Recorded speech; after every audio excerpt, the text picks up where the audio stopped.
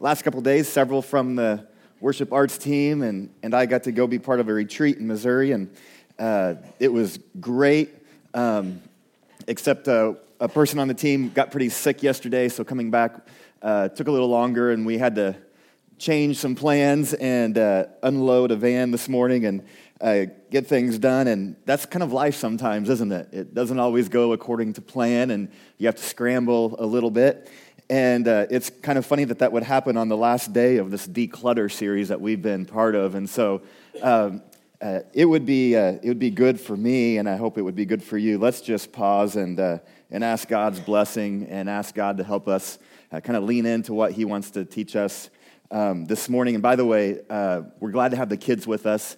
Due to another sickness, we have the kids with us today, and so we're really glad to have the kids with us and glad to have you here. So let's pray and just ask God's blessing. God, we've all experienced the times where a plan doesn't go quite according to plan, and so you have to kind of scramble and move fast and be busy, and sometimes those things can pile up, and I'm sure I'm not the only one who's felt a little bit of that this morning, and yet here we are in this moment where we sing about your Spirit and your church. We get to just think and sing the name and praise the name of Jesus. And we're thankful for these moments. And I pray that over the next few minutes that we would open our ears to listen to what you want to teach us this morning. And we know that every time we open the Word, that you are speaking to us and to us individually, to us as a church family. So we thank you, and it's in Jesus' name we pray. Amen. So we've been in this series talking about decluttering, and I brought the chalkboard up here with me because we've decluttered lots of stuff over this series, and I'm so thankful to hear the stories of how many of you have decluttered some stuff in your lives and have committed to what is most important so that it makes it easier to declutter some of that stuff. And we've decluttered some of our finances, and the truth is that some people suffer because they have too little, and some suffer because they have too much.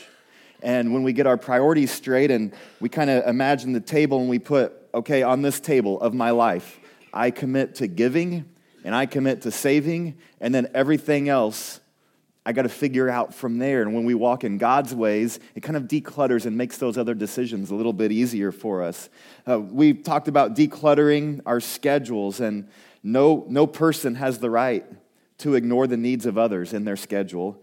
And at the same time, no person has the right to ignore quiet time with God in their schedule. We need both.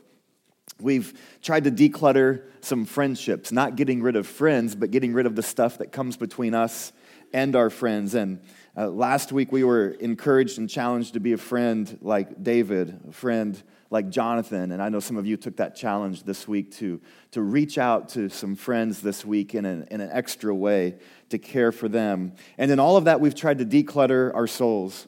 George Mueller said, "I saw the first great and primary business to which I ought to attend every day was to have my soul happy before the Lord." And I hope that after 5 weeks of this, that you've come to this understanding of what the soul even is. I've failed you if you do not. The soul is more than your spirit. Because if you want a soulmate, you want more than just to kind of have some spiritual things in common, although that would be the first place to start. But you want to be able to connect emotionally and intellectually and in marriage physically. And your soul is you. It's your whole person. It's all the things that make up you. It includes your body and your intellect and your emotions, and the spirit, the will is at the very center of that. And we pray it's the Spirit of God at the very core of you that makes all of that different. So, does everybody with me? Your soul is who? You. It's your whole person. It's how God created you. And a soul, we know, is much more than just some DNA. It's all of you. And it's also beyond just the spiritual part of you, although that's the most important and at the core, but the soul is all of you together wrapped up, and you're just one person, aren't you? And when I asked somebody how they were the other day, and they were like, well, what part of me? Well, just you. How are you? Because we could kind of divvy it all up, like, well, financially it's been a bad week. Physically I'm doing great. Emotionally I'm really sad. But you're just you, right? You're just you, and and your soul kind of encompasses all of that.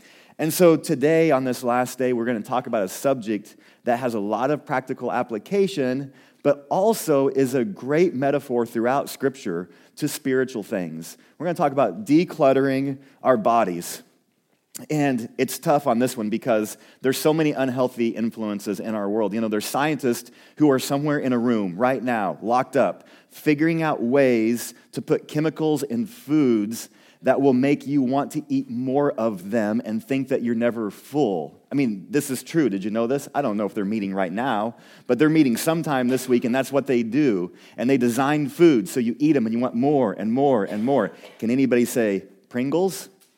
Keep Pringles away from me, because if you give me the can, it's gone, okay? I can't just have one. And then there's commercials that are telling us that there's great things to eat. And commercials are pretty powerful. And I know that they're powerful because there's a commercial that has not aired. I haven't heard it in years and years. And yet I'm going to start it, and you're going to finish it for me. Kids, you may not know it, but you'll be impressed with your parents. All right, you ready? Chili's baby back ribs. Oh, there we go. Nancy got into I want my baby back. Yeah, remember that? The Chili's commercial is still with me, and I want ribs right now because of that silly little song, and it really gets to us. But we can't give up on this issue, thinking about having a healthy body, because it's a spiritual issue. And you just read a menu, and you read some spiritual words. Spiritual words even like decadent, temptation, sin, guilt, you know.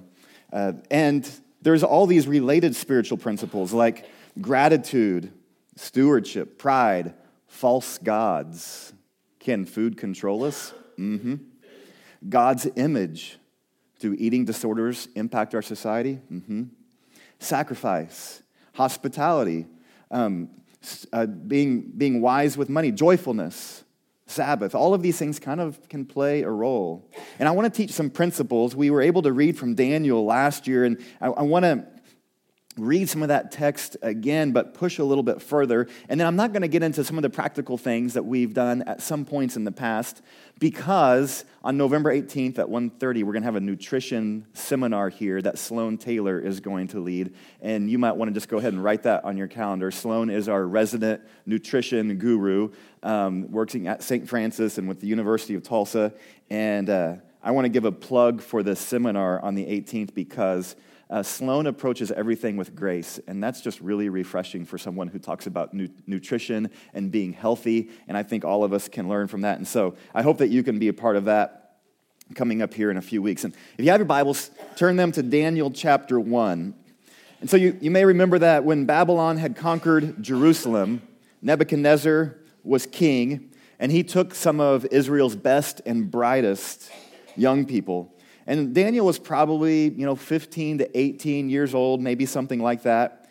And Daniel was one of those taken. He was probably had a future full of hope and dreams. And all of that was taken from him when he was marched off, and he ends up in Babylon, and they begin teaching him all the ways of Babylon so that he would be wise and smart and fit and all of these things so he could serve King Nebuchadnezzar, the wicked king. And one of the things that they tell them is, here's your diet. You're going to eat kind of like the king does. Wine and all of these fancy meats and all of this. And most of us would be like, score. This is the best news I've heard all day. But Daniel says, hey, do you think it'd be okay if I wrote my own menu for me and the guys? And the person assigned to get all of these guys in shape for King Nebuchadnezzar says, hey, listen, I'm reporting to King Nebuchadnezzar. I can't just do anything you ask. I don't want to end up in trouble. And so Daniel makes him a deal. And we read about that deal in Daniel chapter 1, verse 12. Please test your servants for 10 days. Give us nothing but vegetables to eat and water to drink. Apparently, you can just do that and survive. Who would have thought? Verse 13. Then, Daniel says, compare our appearance with that of the young men who eat the royal food, and treat your servants in accordance with what you see. So he agreed to this. and tested them for 10 days. At the end of the 10 days, they looked healthier and better nourished than any of the young men who ate the royal food. So the guard took away their choice food and the wine they were to drink and gave them vegetables instead. And I imagine Daniel just lost the popularity contest with everyone else. And so the king comes and evaluates them, and skip down to verse 20. It says, in every matter of wisdom and understanding about which the king questioned them, he found them 10 times better than all the magicians and enchanters in his whole kingdom. So Daniel's experiment proves that eating his way was wiser than eating the other way. And not only did it make them more physically healthy, but it affected their mind. And that's, again, where our soul connects us. The physical and the emotional and the intellectual. We're just one person, and when we get healthy in one area, it tends to have an effect in the other areas of our life. It at least has that potential to.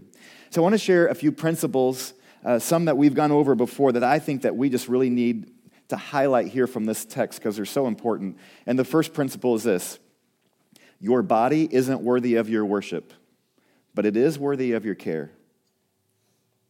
Does overeating and undereating, is it good for our souls? No. It's not good for our souls. It's not good for our bodies. It's not good for our emotions, our minds. It's not good for any of us. And sometimes, though, we've thought, okay, I don't want to be unhealthy. I want to be really, really healthy. And we become obsessed with our own body. And we begin to go from just caring for our body to worshiping our body. If you find yourself at the gym grunting and making noises and flexing your muscles for hours at a time, you might have crossed that line at some point. But it doesn't even have to be that extreme. It could be someone who just is always thinking, I got to look better to impress someone. I got to look better to feel better about myself. And we can begin to worship our body, and our bodies aren't worth being worshiped. Only God is. And sometimes we think, I don't want to worship my body, so then we just don't even care for it at all. I was thinking about moms who are pregnant, and they have a little baby inside of them.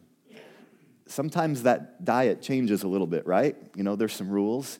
But I've seen so many women just make all of these sacrifices to care for that baby inside of them. And I've thought, are we worth caring for our own bodies the same way that a mom cares for the baby on her inside? Don't you have value too?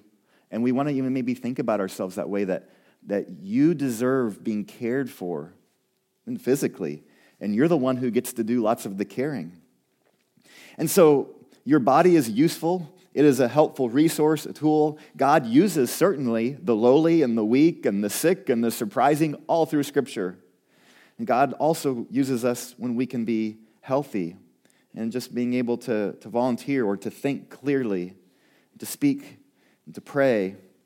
And Nebuchadnezzar strategically took the Israelites' best who could work for him, maybe against other people.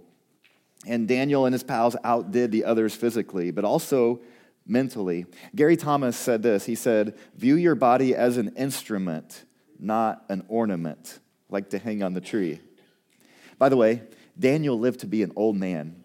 We don't even know exactly how old he lived to be, but he was old because he outlived a whole bunch of kings and others. And so his way of life proved to work, and that's what we typically see. Of course, someone could have something happen, and disease and sickness and accidents can happen. But we also see that taking care of yourself can be a very good thing for you in the long run. And Daniel got to influence so many lives. And part of that was because how he chose to treat his own body. Second principle is to view exercise and eating as spiritual. Not as worshiping your body, but as worshiping God. Proverbs 23 says, when you sit down to eat with a ruler, think about what is in front of you. Put a knife to your neck if you are a man who is given to too much eating. Ooh. Do not desire his special foods, for they are put there for no good reason. Now, I don't want you to be violent to yourself tonight at a Super Bowl party, okay? But Proverbs is written to get our attention and to say, hey, listen, be careful here. Don't fall into this trap of just being obsessed with something that tastes good. That's the way of the child, right? Kids are here with us, And if we threw a bunch of candy out, the kids would be climbing over chairs to get it, right? But God expects us to mature in our life at some point and not to be obsessed with just the things that we desire. Self-control is a fruit of the Spirit. And that self-control has application for all kinds of parts of life, including what we put into our mouths. 1 Corinthians 6 says, the body is meant for the Lord. So if you're married, you are to treat with care your spouse. If you have money, you're to be a good steward and treat with care that money. If you have a mind, and most of us do sometimes, you're to treat your mind with care because you want to be a good steward of what God has given you. So you want your mind to grow and in wisdom and knowledge and application.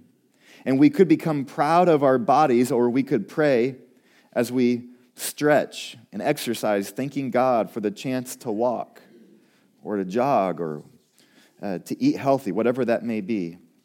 And we can fill our mind with good things, just as we can fill our body with good things. And we could abuse food instead if we chose, or we can honor God. Physical training, 1 Timothy says, is of some value. It's of some value. But spiritual training has value for all things. It's okay to value both. We keep the priority there into spiritual training. But physical training is still of some value. 1 Corinthians 10:31 says, whatever you eat or drink, do it all for the glory of God. My brother-in-law gave me permission to share the story, but he was praying a number of years ago, and he realized he kept praying the same prayer, God bless this food. But the food in front of him, he realized, was junk. And he kept basically asking God to do a miracle on that plate and somehow turn the junk food into something that could actually bring nutrition to him. And he realized it was nutritionless. And in that spiritual conviction, something changed in him, and he said, I think God is holding me accountable to do what I can so that I can actually pray a prayer with a straight face and say, God bless this food that I've chosen that can bring some nutrition to me, to bring nutrition to me, to bless me. It's a spiritual issue we're talking about. The third principle, we're going to move through a few of these real quick, is make a plan. Daniel made a plan. He's like, here's the diet. I'm going to write it out. And I would say to you, make a plan, any common sense plan.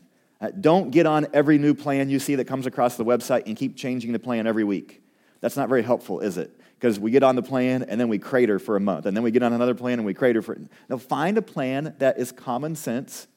Talk to Sloan or someone like that and get a good plan that you can keep that's reasonable.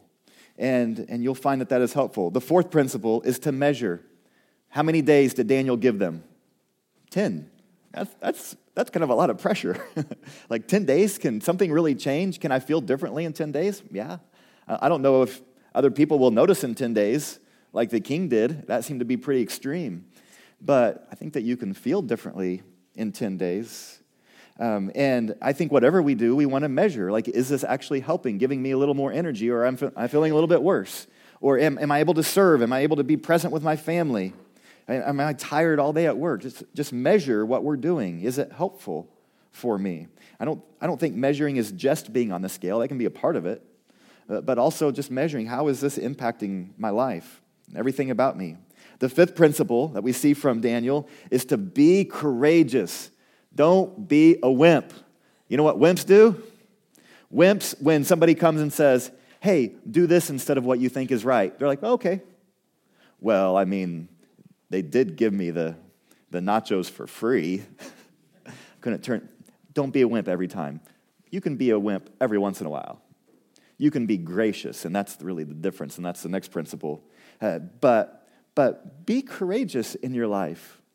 If someone came and handed you a bunch of magazines that you knew were full of filth and junk and said, hey, these are a gift, would you read them? You'd be like, no thanks. I hope you would be like that, because you want to protect your mind and your soul and your spirit. And so if somebody handed you stuff that was just really bad for you, and you knew that you'd already, were on the edge of overdoing it that week, you were beyond any levels of grace that you needed to give yourself, okay, maybe there's a way to be gracious and courageous at the same time, to do the right things. And I get it, it's tough. I think that if we just walk our normal life, at least if I walk kind of my normal day, then I make bad food decisions all the time. There's always somebody or always some place where it's easier to do the wrong thing than what is going to be healthy for me. And Daniel was unbelievably courageous. It mattered to him that he honored God with his body. It was good at some researchers would tell you it takes 21 days to make a habit. So maybe you need longer than 10 to really measure or to make a new habit. But do something and stick with it. I have a friend who has a running group, and their key phrase that they have is quitting. and a lot of people in the group don't even run, and they walk, and they come and they walk every week together, and he just says, quit quitting. Quit doing. When you find and you're doing something that is right, do it. Don't quit what is right. Quit quitting. We tend to quit the things that are right often. And that sixth principle, I mentioned it, kind of balances with all of the others. And it is this: be gentle and gracious with yourself, with each other. Daniel does not say, you guys are just a bunch of idiots, eating all that stuff. How could you do that? Who do you think you... he could have just laid it on thick and put this big guilt trip on them. And he doesn't do any of that, does he? He just says, hey, can I do something a little bit different? And guilt, the Holy Spirit can convict us sometimes. And every once in a while, a loving friend, in the right moment, in the right way, can say something to you that helps convict you in a healthy way. But just throwing down guilt trips on people isn't the healthiest thing. And almost every Sunday when I leave, somebody comes up to me or says something to me or drops a note to me and says, man, it was just like you were preaching right at me today. And my comment always back is, well, God has good timing, because I really wasn't thinking about you when I wrote this sermon to try to step on your toes. If the Holy Spirit convicts you, that's not my problem. That's actually a wonderful thing. I'm so thankful the Holy Spirit wants to interact in our lives and to convict us sometimes. But I don't want to stand up here and say it's me throwing guilt out at anybody. The Holy Spirit convicts someone, though. We ought to listen to that. And when we talk to people, we want to be gracious and gentle. And the physical health is like all things in life. Like if we failed in the past or we haven't always done great in the past, okay, we have not. God is gracious, and that is wonderful. And then God would say, now that you know what is true, now that you know where you are today, take some steps forward. Do what is right in my eyes, according to my plan. One of the best real-life teachers is really how we treat our bodies. I've been thinking about that a lot the last couple weeks. One of the great truths of the Bible is die to self. The first shall be last. If you gain the whole world, you lose your soul.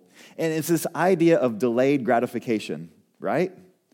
Don't we want our kids to learn delayed gratification, such as you save up money, you save up money, you save up money, you save up money. You don't just blow it on bubble gum and bubble gum and bubble gum, but you save up money, you save up money, you save up money, and then you're able to do with that what you really desired. And with food, that delayed gratification of, I don't always just do what I want to do, right now. For the runner who's out running, I saw a guy running out early this morning, and it was cold, and I was like, man, he's out really early, and it's really cold. And for him, it's delayed gratification, because I don't think he was enjoying it that very moment. And when someone's training, an Olympic runner is out training, and they're running, and they feel nauseous, and their side hurts, that's not fun. But what's the delayed gratification? The reward at the end, the feeling of accomplishment when they finish that run, or maybe for an Olympic runner when they get a medal around their head.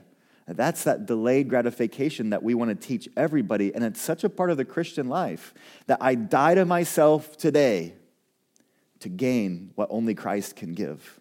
I am humble, and I take it on the chin from somebody who's angry at me today, because God says to, and I want to keep what God has in store for me at the end. And so we delay what we want right now. We delay, and we say, God has something better than what's right there in front of me right now. The kingdom is like this. And physical discipline can be a great teacher. And if we grow that muscle of, not the bicep, but the muscle of physical discipline and spiritual discipline together and saying, I don't have to always cave to what my stomach wants. If we can build that muscle carries us through other parts of life, right? That I don't have to always buy what I want.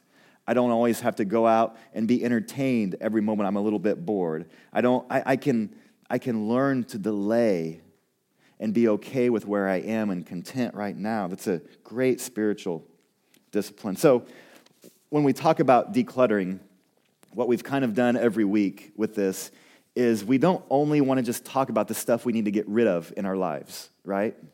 And one of the things with junk food that's not healthy for us, food that's easy, maybe, and quick, lots of times inexpensive, and that makes it difficult to turn down. But the problem with that is lots of times we fill ourselves so much full of stuff that lacks nutrition that we have no appetite for anything that has nutrition. And so we fill ourselves up with stuff that doesn't actually help our bodies. And so the challenge that we have this week is, to not start just getting rid of everything that you like. Instead, let's just start the same way we've started all of the other things through this whole series. We started the giving thing by thinking, or the finances, not by getting rid of all the things that we shouldn't spend money on, but by prioritizing how we want to use our money first. I give first, I save next, and then I live off the rest. And I want to do the same thing. What if, instead of thinking about all the bad stuff we're eating, what if we thought about, here's what I know I need to eat.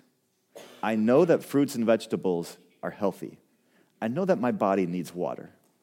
And what if we just said, I'm going to commit to eating some fruits and vegetables every day? Or maybe you're already there and you can take a step forward and say, maybe I'm going to eat a fruit or vegetable with every meal.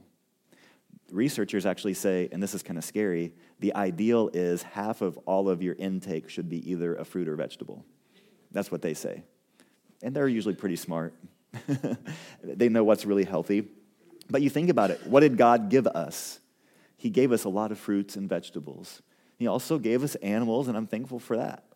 And God says, here's kind of this plan, here's this wisdom, and I don't think we need to be legalistic about it, but here's the declutter challenge that I'm going to ask everybody to take. I'm not going to ask you to get on board with what the researchers say is the absolute best way, because I think that might be too big of a jump for lots of us.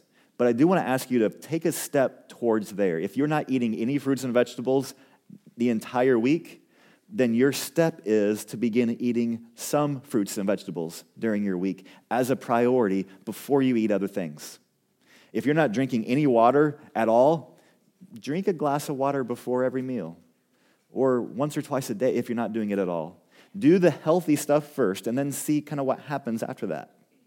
And what I want to ask you to do is, if you're not really in line with a healthy way to treat your body, and if you aren't caring for your body and being a good steward of your body, what the challenge is, take a step towards that by eating and drinking what is healthy first, and then letting the other things play out. And maybe you'll be convicted to get rid of some things, but maybe you'll just be satisfied and learn to be satisfied with some things that will actually be healthy for you, as opposed to so many of the options that we have. So that's the challenge, is to take a step in that direction, and to remember that God has lots of grace, and to remember that we want to be really gracious with people. And, every time, this is kind of funny because when we travel, and sometimes foreign places have a reputation of like, oh, what did you think about the food?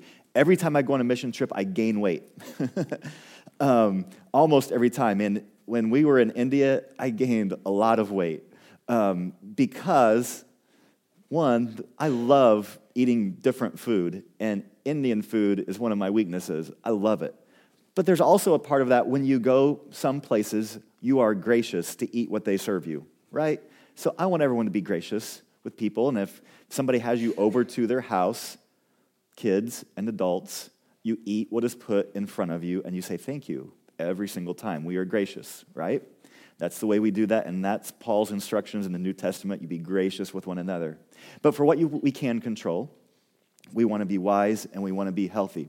So we're going to give you a few options this morning to think about beyond just that big challenge, a couple other commitments that you may want to consider.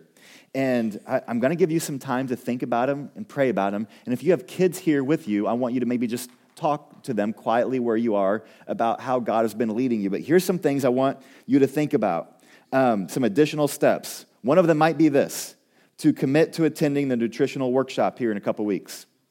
A second step to consider is to review the past 5 weeks of challenges that we've had, all this stuff, and to think what are the ones, or maybe one or two, that you need to permanently implement and that you are going to keep after those. And then the last step, and this is kind of a shift here, but is to do one intentional thing to strengthen the spiritual body of Christ. That's each other. I'm going to give you just about a minute, like we've been doing, to kind of process and think about these things and see kind of where God leads you to make a commitment. And maybe it's something different than these, but think about and see where God is leading you with that. Go ahead.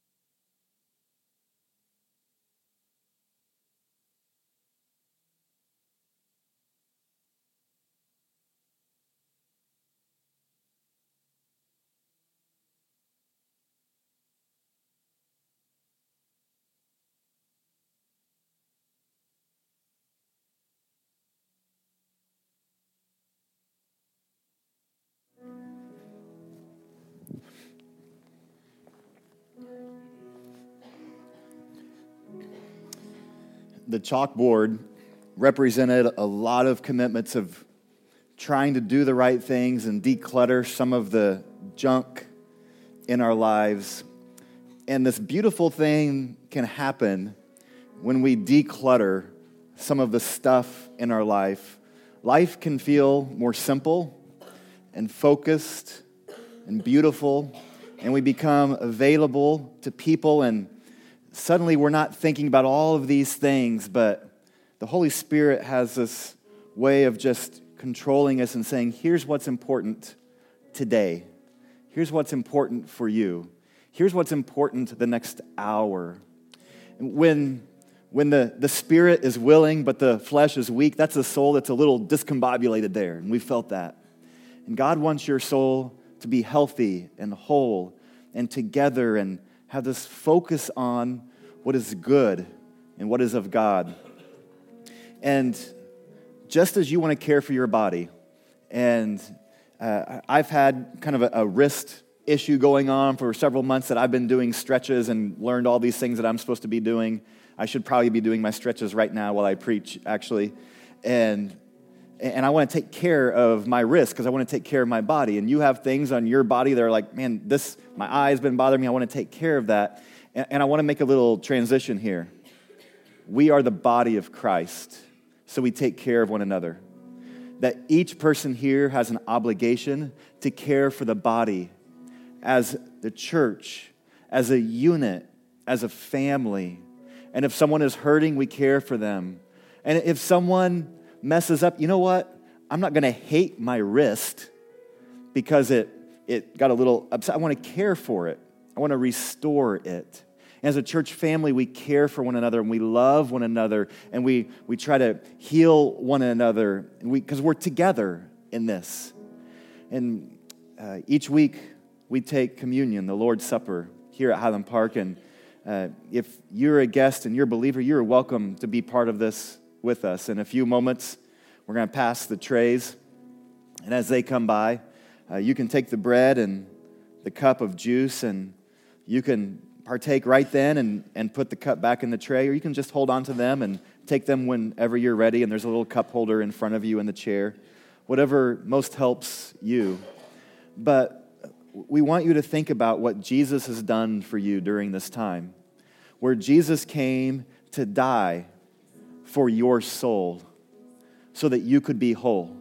And he didn't just come and die for your soul, but he also came and died for the soul of the person next to you, the person in front of you and behind you and across the planet. He died so that all people could know him, would have the opportunity to come to the Father through him. So when we take the communion today, we want you to reflect on any sin in your life that you need to give up to God and repent of. When I ask you to let the Holy Spirit kind of work, maybe convict you of that.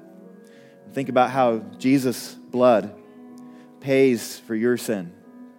And we want you to think about the body. And not only Jesus' body, but this spiritual body, this family.